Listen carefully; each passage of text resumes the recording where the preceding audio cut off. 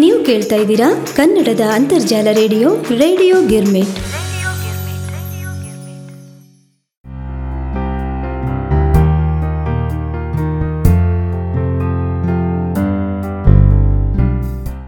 ಆತ್ಮೀಯ ರೇಡಿಯೋ ಗಿರ್ಮಿಟ್ ಕೇಳುಗರಿಗೆ ವಿಷಯಧಾರೆ ಕಾರ್ಯಕ್ರಮಕ್ಕೆ ನಿಮ್ಮ ಉಮಾ ಭಾತ್ಕಂಡೆಯ ಆಧಾರದ ಸ್ವಾಗತ ಸುಸ್ವಾಗತ. ಕೇಳುಗರೆ, ಇಂದಿನ ವಿಷಯಧಾರೆ ಕಾರ್ಯಕ್ರಮದಲ್ಲಿ ಶ್ರೀಮತಿ ನಂದಾ ಗರ್ಗೆ ಇವರು ಬರೆದಂತಹ ಮರೆತ ಭೂಗೋಳ ಕಥೆಯನ್ನು ವಾಚನ ಮಾಡ್ತಾ ಇದ್ದೀನಿ. ಈ ಕಥೆ ದೀಪಾವಳಿ ಕಥಾ ಸ್ಪರ್ಧೆಯಲ್ಲಿ ಮೆಚ್ಚುಗೆ ಪಡೆದಂತಹ ಕಥೆಯೂ ಹೌದು. ಈಗಾಗಲೇ ಹಲವಾರು ಕಥೆಗಳನ್ನು ನೀವು ಆಲಿಸಿದ್ದೀರಿ. ನಂದಾ ಗರ್ಗೆಯವರು ಮನ ಮುಟ್ಟುವಂತೆ ತಮ್ಮ ಕಥೆಗಳನ್ನು ಬರೆದಿದ್ದಾರೆ. ಆ ಬರವಣಿಗೆಯ ಓಟ, ಹಿಡಿತ ಎಲ್ಲವೂ ಅದ್ಭುತವೋ ಅದ್ಭುತ. ನಿಜ ಜೀವನಕ್ಕೆ ಹೊಂದಿಕೊಳ್ಳುವಂತಹ, ನಿಜ ಜೀವನದಲ್ಲಿ ನಮ್ಮನ್ನು ಸ್ಪರ್ಶಿಸುವಂತಹ ಅನೇಕ ಕಥೆಗಳನ್ನು ಈಗಾಗಲೇ ನಮ್ಮ ರೇಡಿಯೋ ಗಿರ್ಮಿಟ್ನಲ್ಲಿ ವಾಚನವೂ ಮಾಡಿದ್ದೇನೆ. ಹಾಗೆ ಇಂದು ಸಹ ಶ್ರೀಮತಿ ನಂದಾ ಗರ್ಗೆ ಇವರು ಬರೆದಂತಹ ಮರೆತ ಭೂಗೋಳ ಕಥೆಯನ್ನು ವಾಚನ ಮಾಡ್ತಾ ಇದ್ದೀನಿ. ಬನ್ನಿ ಆಲಿಸೋಣ. ಮರೆತ ಭೂಗೋಳ. ಸೂರ್ಯ ಮುಳುಗಿದ ಅಂತ ಅಳ್ತಾ ಕೂತ್ರೆ ತಾರೆಗಳನ್ನು ನೋಡುವ ಭಾಗ್ಯವೂ ನಮಗೆ ಇಲ್ಲದಾಗುತ್ತೆ. ಹಿಂದೊಮ್ಮೆ ಎಲ್ಲಿಯೋ ಓದಿದ ಮಾತು ಮನಸ್ಸನ್ನು ಆವರಿಸಿತ್ತು. ಆದರೆ ಮನಸ್ಸು ಅದೇ ನಿರಾಶೆ ಮತ್ತು ನಿರಾಸಕ್ತಿಯ ಬಲೆಯಲ್ಲಿ ಸಿಕ್ಕಿ ಒದ್ದಾಡ್ತಾ ಇತ್ತು. ಒಮ್ಮೊಮ್ಮೆ ನನ್ನ ಅಸಹಾಯಕತೆಯ ಬಗೆಗೆ ನನಗೇ ಜಿಗುಪ್ಸೆ ಉಂಟಾಗ್ತಾ ಇತ್ತು. ಈಗಲೂ ಸಹ ಪಕ್ಕದಲ್ಲಿರೋ ವಿನೀತಾ ಯಾರೂ ಬಯಸುವಂತಹ ಆದರ್ಶ ಪತ್ನಿ. ತನ್ನ ಮುದ್ದು ಮಾತು ಹಾಗೆ ರೂಪದಿಂದ ಇಡೀ ವಠಾರದಲ್ಲಿಯೇ ಅಚ್ಚುಮೆಚ್ಚುಗೆಯಾಗಿರುವ ಅರ್ಪಿತಾ ನನ್ನ ಮುದ್ದು ಮಗಳು. ಆದರೂ ನಾನು ಎಷ್ಟೋ ಬಾರಿ ಇವರೆಲ್ಲರನ್ನ ಮರೆತು ಕಾಲ ಹಿಂದೆ ಓಡಿದರೆ ಅಥವಾ ಹೀಗೇ ಸ್ತಬ್ಧವಾದರೆ ಎಂದು ಅಸಂಬದ್ಧವಾಗಿ ಯೋಚಿಸುತ್ತಾ ಭಾವನೆಗಳೊಂದಿಗೆ ಕಳೆದು ಹೋಗುವುದು ಯಾಕೆ ತಿಳಿಯೋದಿಲ್ಲ. ಇರುವುದೆಲ್ಲವ ಬಿಟ್ಟು ಇಲ್ಲದುದೆಡೆಗೆ ತುಡಿಯುವುದೇ ಜೀವನ ಎನ್ನುವುದು ಬಹುಶಃ ಇದಕ್ಕೇ ಏನು. ಅಪ್ಪ, ಎಕ್ಸಿಬಿಷನ್ ಬಂತು, ಉತ್ಸಾಹದಿಂದ ಕೂಗಿದ ಅರ್ಪಿತಾಳ ಮಾತು ನನ್ನನ್ನು ತಡೆದು ನಿಲ್ಲಿಸಿತು. ಟಿಕೆಟಿನ ಕ್ಯೂ ಹನುಮಂತನ ಬಾಲದ ಹಾಗೆ ಬೆಳೆದಿತ್ತು. ಬಹುಶಃ ಕೊನೆಯ 2 ದಿನಗಳಾದುದರಿಂದಲೋ ಏನೋ ಕಳೆದ 15 ದಿನಗಳಿಂದಲೂ ಬರಬೇಕೆಂದು ಹೇಳ್ತಾ ಇದ್ಲು ವಿನೀತಾ. ಆದರೆ ಜೀವನೋತ್ಸಾಹ ಎಂಬ ಶಬ್ದವನ್ನೇ ಮರೆತಂತಿದ್ದ ನಾನು ಅವಳ ಮಾತನ್ನೇ ಮರೆತಿದ್ದೆ.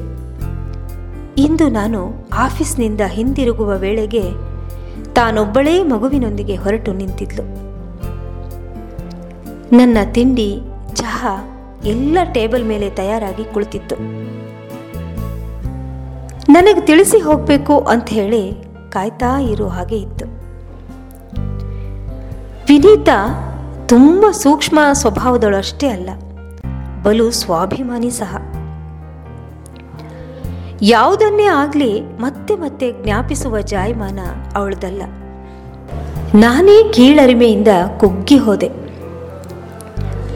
ಇಲ್ಲದ ಉತ್ಸಾಹವನ್ನು ನಟಿಸುತ್ತಾ ನಾನು ಬೇಗ ತಯಾರಾಗಿ ಬರೋದಾಗಿ ಹೇಳಿಬಂದೆ. ಆಗಲೂ ಅವಳು ಹೇಳಿದ್ಲು, ನೋಡ್ರಿ, ಆರಾಮಾಗಿ ನಡ್ಕೊಂಡು ಹೋಗಿ ಬರಬಹುದು, ನಿಮಗೆ ದಣಿವಾಗದಿದ್ರೆ ಮನೆಯಾಗ ವಿಶ್ರಾಂತಿ ತಗೋಬಹುದು, ನಾನು ಬೇಕಾದರೆ ಅರ್ಪಿತಾಳನ್ನ ಕರ್ಕೊಂಡು ಹೋಗಿ ಬರ್ತೀನಿ, ನನಗೇನೂ ಸಮಸ್ಯೆ ಇಲ್ಲ. ಆಗ ಇಲ್ಲದ ಉತ್ಸಾಹ ತೋರಿಸಿ ಬಂದಿತ್ತು. ಈಗ ಈ ಗದ್ದಲ, ಎತ್ತರದ ಧ್ವನಿಗಳ ನಡುವೆ 5 ನಿಮಿಷದಲ್ಲಿ ತಲೆ ನೋಯುವಂತೆ ಭಾಸವಾಯಿತು. ಹೆಂಗಸರ ಕ್ಯೂ ಸಣ್ಣದದ, ನಾನೇ ಹೋಗಿ ಟಿಕೆಟ್ ತರ್ತೀನಿ, ಅರ್ಪಿತಾನ್ನ ನೋಡ್ತೀರಿ ಅಂತ ಹೇಳಿ ವಿನೀತಾ ಕ್ಯೂ ಸೇರಿದ್ಲು. ಅಲ್ಲೇ ಹುಲ್ಲಿನ ಮೇಲೆ ಕೂತ್ಕೊಂಡ್ವಿ. ಅರ್ಪಿತಾಳ 101 ಪ್ರಶ್ನೆಗಳಿಗೆ ಯಾಂತ್ರಿಕವಾಗಿ ಉತ್ತರಿಸ್ತಾ ಇದ್ದೆ. ಥಟ್ಟನೆ ಕಣ್ಣು ಒಂದೆಡೆ ಸ್ತಬ್ಧವಾಯಿತು. ನಂಬಲಾಗ್ತಾ ಇಲ್ಲ. ಸುನೀತಾ, ನನಗರಿಯದೇ ಉದ್ಘರಿಸಿದೆ. ಅರ್ಪಿತಾಳ ಕೈ ಹಿಡಿದೆಳೆಯುತ್ತಾ ಧಾವಿಸಿದೆ. ಏ ಚೀನಿ! ಸಂತೋಷ ಉದ್ವೇಗದಿಂದ ಚೀರಿದೆ. ಥಟ್ಟನೆ ತಿರುಗಿದ್ಳು. ಅದೇ ಸಣ್ಣ ಆದರೆ ತೀಕ್ಷ್ಣವಾದ ಕಣ್ಣುಗಳು ನನ್ನನ್ನೇ ದಿಟ್ಟಿಸಿದ್ವು. ಆ ಸಣ್ಣ ಕಣ್ಣುಗಳಿಗಾಗಿಯೇ ಅವಳನ್ನು ಚೀನಿ ಎಂದು ಕಾಡ್ತಾ ಇದ್ದೆ. ಒಂದೇ ಕ್ಷಣ ಅವಳ ಕಣ್ಣುಗಳಲ್ಲಿ ಆಶ್ಚರ್ಯ, ಸಂತೋಷ, ದಿಗ್ಭ್ರಮೆ ಹಾಗೆ ಖಿನ್ನತೆಗಳು ಒಂದರ ಹಿಂದೊಂದು ಇಣುಕ್ತಾ ಇದ್ವು. ಏ ಚೀನಿ, ಯಾಕ ಗುರ್ತು ಸಿಗ್ಲಿಲ್ವಾ? ನೀ ಇಲ್ಲಿ ಯಾವಾಗ ಬಂದಿ? ಅಂದ್ರ ಹುಬ್ಬಳ್ಳಿಯಾಗ ಎಷ್ಟು ದಿನದಿಂದ ಇದ್ದಿ? ಅಷ್ಟರಲ್ಲಿ ಒಬ್ಬ ವ್ಯಕ್ತಿ ಕೈಯಲ್ಲಿ ಟಿಕೆಟ್ ಹಿಡಿದು ಬಂದ. ಒಮ್ಮೆಲೆ ಬೆಚ್ಚಿದ್ಲು ಅವಳು. ನೋಡಿ, ಇವರೇ ಬಹುಶಃ ನಿಮಗೆ ತಪ್ಪು ಕಲ್ಪನಾ ಆಗಿದೆ. ನೀವು ಅಂದ್ಕೊಂಡಿರೋ ವ್ಯಕ್ತಿ ನಾನಲ್ಲ. ಮತ್ತೊಂದು ಮಾತಿಗೆ ಅವಕಾಶವೇ ಇಲ್ಲದಂತೆ ಮುಖ ತಿರುಗಿಸಿ ನಡೆದೇ ಬಿಟ್ಲು ಆಕೆ. ನಾನು ನಂಬಲಾರದವನಂತೆ ನಿಂತೇ ಇದ್ದೆ. ಮುಖ ಗಂಟಿಕ್ಕಿ ಆ ವ್ಯಕ್ತಿ ಏನಂತ, ಯಾರವರು ಅಂತ ಹೇಳಿದ್ದು ಕೇಳಿಸ್ತು. ಯಾರೋ ಏನೋ ರೀ ಪಾಪ, ನನ್ನ ನೋಡಿ ತಂಪೈಕಿ ಯಾರೋ ಅಂತ ತಪ್ಪು ತಿಳಿದು ಬಂದು ಮಾತಾಡ್ಸಿದ್ರು. ನಾ ಹೇಳಿದೆ ನಿಮಗೆ ತಪ್ಪು ಕಲ್ಪನೆ ಆಗ್ಯದ ಅಂತ. ಅಷ್ಟು ದೂರದಿಂದಲೂ ಅವಳ ಧ್ವನಿ ನಡುಗಿದಂತೆ ಭಾಸವಾಯಿತು ನನಗೆ. ತಪ್ಪು ಕಲ್ಪನಾ ಇಲ್ಲ, ಏನಿಲ್ಲ. ಸ್ವಲ್ಪ ಚಂದ ಹೆಂಗಸರನ್ನ ನೋಡಿದರೆ ಅವರಿಗೆಲ್ಲ ಹಿಂಗ ಅನಿಸ್ತದೆ ಹೇಳು. ಸುಮ್ಮನೆ ಏನಾರ ನೆವ ಮಾಡಿ ಮಾತಾಡ್ಸೋದು. ಇಂಥವನ್ನ ಭಾಳ ಮಂದಿ ನೋಡೇನಿ ಅಂತ ಆ ವ್ಯಕ್ತಿ ಹೇಳ್ದ. ಆ ಮನುಷ್ಯ ಬೇಕಂತಲೇ ಧ್ವನಿ ಏರಿಸಿ ಹೇಳಿದಾಗ ನನಗೆ ಕಪಾಳಕ್ಕೆ ಬಾರಿಸಾಗಾಯ್ತು. ಸುನೀತಾಳ ವರ್ತನೆಯಿಂದಲೇ ಅರ್ಧ ನೊಂದಿದ್ದ ನನಗೆ ಈಗಂತೂ ತಲೆಯೇ ತಿರುಗ್ದಾಗಾಯ್ತು. ಅಷ್ಟರಲ್ಲಿ ವಿನೀತಾ ಟಿಕೆಟಿನೊಂದಿಗೆ ಹಿಂದಿರುಗಿದ್ಲು. ನನ್ನ ಮುಖದಲ್ಲಿಯ ಬದಲಾವಣೆ ಅವಳಿಗೆ ತಿಳಿಯಿತು. ಯಾಕೆ, ಒಮ್ಲೆ ಏನಾಯ್ತು ಅಂತ ಕೇಳಿದ್ಲು. ಏನಿಲ್ಲ, ಈ ಗದ್ಲಕ್ಕೆ ತಲೆ ನುಸ್ಲಿಕ್ಕತ್ತದಷ್ಟೆ ಅಂತ ಹೇಳ್ದ.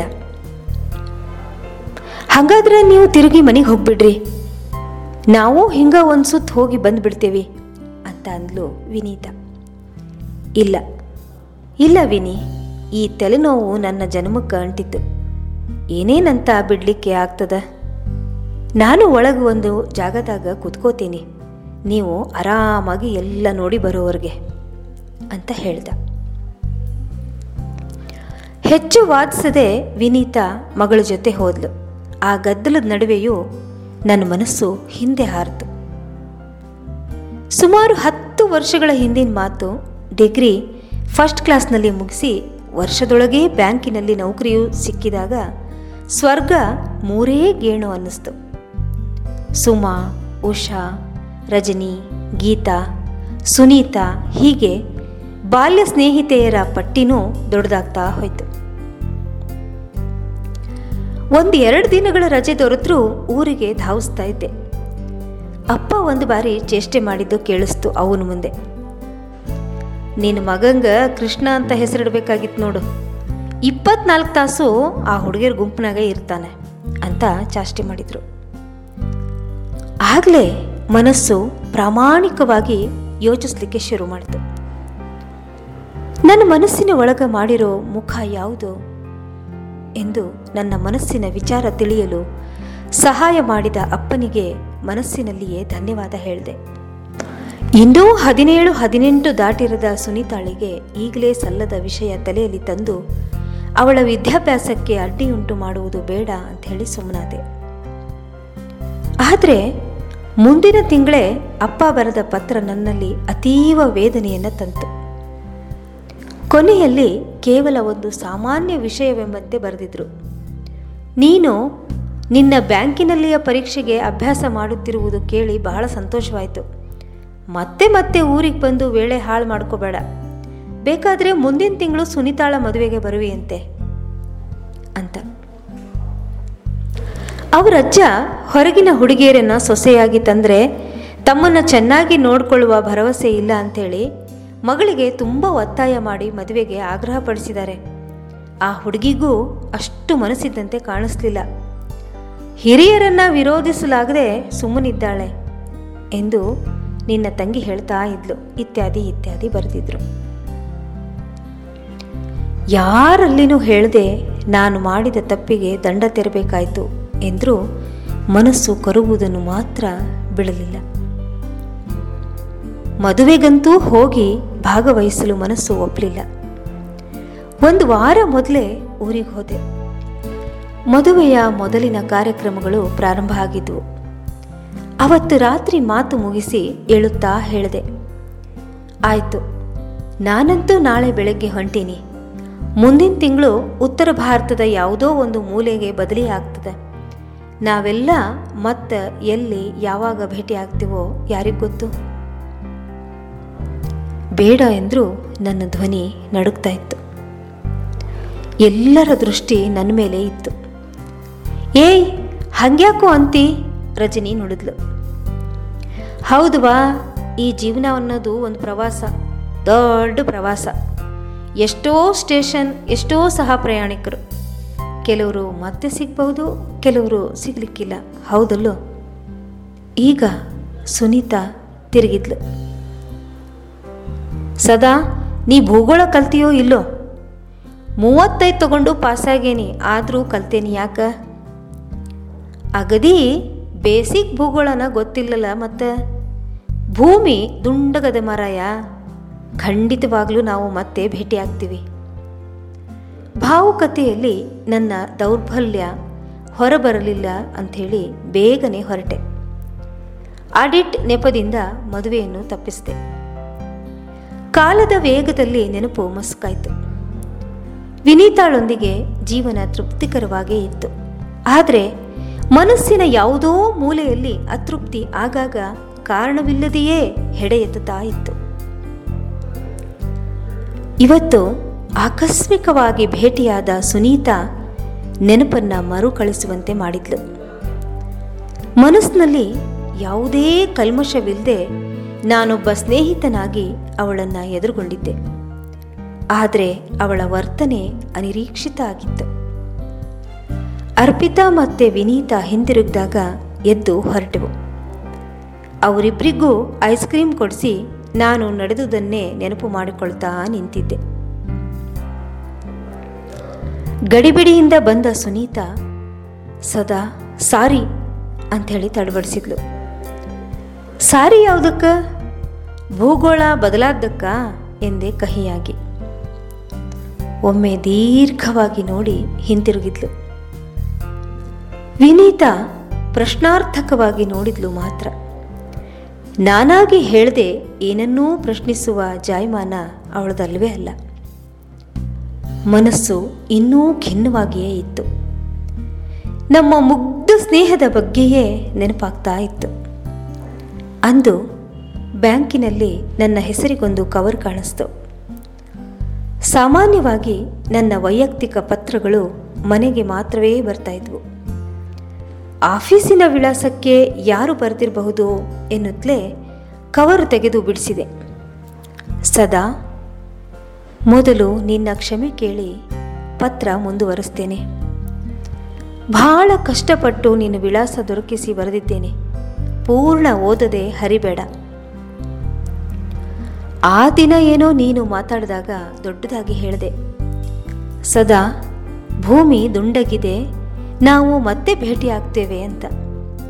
ಆದರೆ ನಂತರ ನಾನು ಹೇಳಿದ್ದೆ ತಪ್ಪಾಗಿರಲಿ, ನಾವೆಂದೂ ಮತ್ತೊಮ್ಮೆ ಸೇರುವುದು ಬೇಡ ಎಂದು ದೇವರಲ್ಲಿ ಬೇಡಿದ್ದೇನೆಂದರೆ ನಂಬ್ತೀಯ? ಸದಾ, ನಮ್ಮ ಸ್ನೇಹ ಇನ್ನೂ ಮಧುರ ರೂಪ ಪಡೆಯುವುದೇನೋ ಎಂದು ನಾನು ಆಶಿಸಿದ್ದೆ. ನೀನು ವ್ಯಕ್ತಪಡಿಸದೇ ಇದ್ರೂ ನಿನ್ನ ಭಾವನೆಗಳು ಅದೇ ದಿಶೆಯಲ್ಲಿ ಸಾಗ್ತವೆಯೇನೋ ಎಂದು ಭಾವಿಸಿ ಆನಂದಿಸ್ತಾ ಇದ್ದೆ. ಆದರೆ ಬದುಕು ಪಡೆದ ಅನಿವಾರ್ಯ ತಿರುವಿನಲ್ಲಿ ಅದು ಬಂದಂತೆ ಸ್ವೀಕರಿಸಬೇಕಾಯಿತು. ಇರಲಿ, ಸ್ನೇಹವೇ ಸಾಕು ಅಂತ ಅಂದುಕೊಂಡೆ. ಸದಾ ನಿನಗೆ ನನ್ನ ಅವ್ವನ ನೆನಪಿದೆಯೇ? ಅಪ್ಪನ ಸದಾ ಸಂಶಯದ ಸುಳಿಯಲ್ಲಿ ಅವಳು ಪಡ್ತಾ ಇದ್ದ ಗೋಳು ಹೇಳಲಾರದು. ಮನೆ ಎಂಬ ಜೈಲಿನಲ್ಲಿ ಭಾವನೆಗಳನ್ನೆಲ್ಲ ಕೊಂದು ಅವಳು ಹೇಗೋ ಜೀವನ ನಡೆಸಿದ್ಲು. ಇತಿಹಾಸ ಮರುಕಳಿಸುತ್ತದೆ ಎಂತಾರೆ. ನನ್ನ ಪಾಲಿಗಂತೂ ಅದು ನಿಜವೇ ಆಗಿದೆ. ಅವ್ವ ದೈಹಿಕ ನೋವುಗಳಿಂದ ಬಳಲಿದ್ಲು. ಅವಳ ತಮ್ಮ ನನ್ನನ್ನು ಮಾನಸಿಕವಾಗಿ ಕೊಂದಿದ್ದಾನೆ. ಅವರ ದೃಷ್ಟಿಯಲ್ಲಿ ಒಂದು ಗಂಡು ಮತ್ತು ಒಂದು ಹೆಣ್ಣಿನ ನಡುವೆ ಇರಬಹುದಾದುದು ಒಂದೇ ಸಂಬಂಧ. ಅವರ 100 ಪ್ರಶ್ನೆಗಳನ್ನು ಎದುರಿಸುವಾಗ ಆಗುವ ನೋವು ಹೇಳಲಾರದಂಥದ್ದು. ಅಂದು ನಿನ್ನನ್ನು ಗುರುತಿಸಲು ನಿರಾಕರಿಸಿದ್ದು ಸಹ ಅದಕ್ಕೆ. ನಿನ್ನೆದುರಿಗೆ ಏನಾದರೂ ಅಸಹನೀಯವಾದುದು ಘಟಿಸಿದರೆ ಎಂದು ಭಯಪಟ್ಟು ಸುಮ್ಮನಿದ್ದೆ. ಈ ಪತ್ರವೂ ಕೂಡ ನನ್ನನ್ನು ನಾನು ಸಮರ್ಥಿಸಿಕೊಳ್ಳುವುದಕ್ಕಾಗಿ ಅಲ್ಲ. ವಸ್ತುಸ್ಥಿತಿಯನ್ನು ತಿಳಿದರೆ ನಿನ್ನ ಮನಸ್ಸಿನ ನೋವು ಸ್ವಲ್ಪ ಕಡಿಮೆಯಾಗಬಹುದು ಎಂದು ಮಾತ್ರ. ಗೆಳೆಯ, ಮತ್ತೊಮ್ಮೆ ಹೇಳಲೆ, ಭೂಗೋಳ ಬದಲಾಗಿಲ್ಲ, ಬದಲಾಗುವುದಿಲ್ಲ. ಆದರೆ ಇತಿಹಾಸ ಮರುಕಳಿಸಿದ್ದರಿಂದ ನಾನು ಭೂಗೋಳವನ್ನು ಮರೆಯುವುದು ಅನಿವಾರ್ಯವಾಗಿದೆ. ಮತ್ತೊಮ್ಮೆ ಪತ್ರ ಬರೆಯಲಾರೆ. ವಂದನೆಗಳೊಡನೆ, ಸುನೀತಾ, ಭಾರತೀಯ ಜೀವ ವಿಮಾ ನಿಗಮ, ನಗರ ಶಾಖೆ 1, ಲ್ಯಾಮಿಂಗ್ಟನ್ ರಸ್ತೆ, ಹುಬ್ಬಳ್ಳಿ 580020. ಆತ್ಮೀಯ ರೇಡಿಯೋ ಗಿರ್ಮಿಟ್ ಕೇಳುಗರಿಗೆ ನಂದಾ ಗರ್ಗೆ ಇವರ ಇಂದಿನ ಕಥೆ ಮರೆತ ಭೂಗೋಳ ಮೆಚ್ಚುಗೆಯಾಗಿದೆ ಎಂದು ಭಾವಿಸುತ್ತಾ ಇಂದಿನ ವಿಷಯಧಾರೆ ಕಾರ್ಯಕ್ರಮವನ್ನು ಇಲ್ಲಿಗೆ ಮುಕ್ತಾಯಗೊಳಿಸ್ತಾ ಇದ್ದೀನಿ. ಮುಂದಿನ ಸಂಚಿಕೆಯಲ್ಲಿ ಮತ್ತೆ ಭೇಟಿಯಾಗೋಣ. ನಮಸ್ಕಾರ.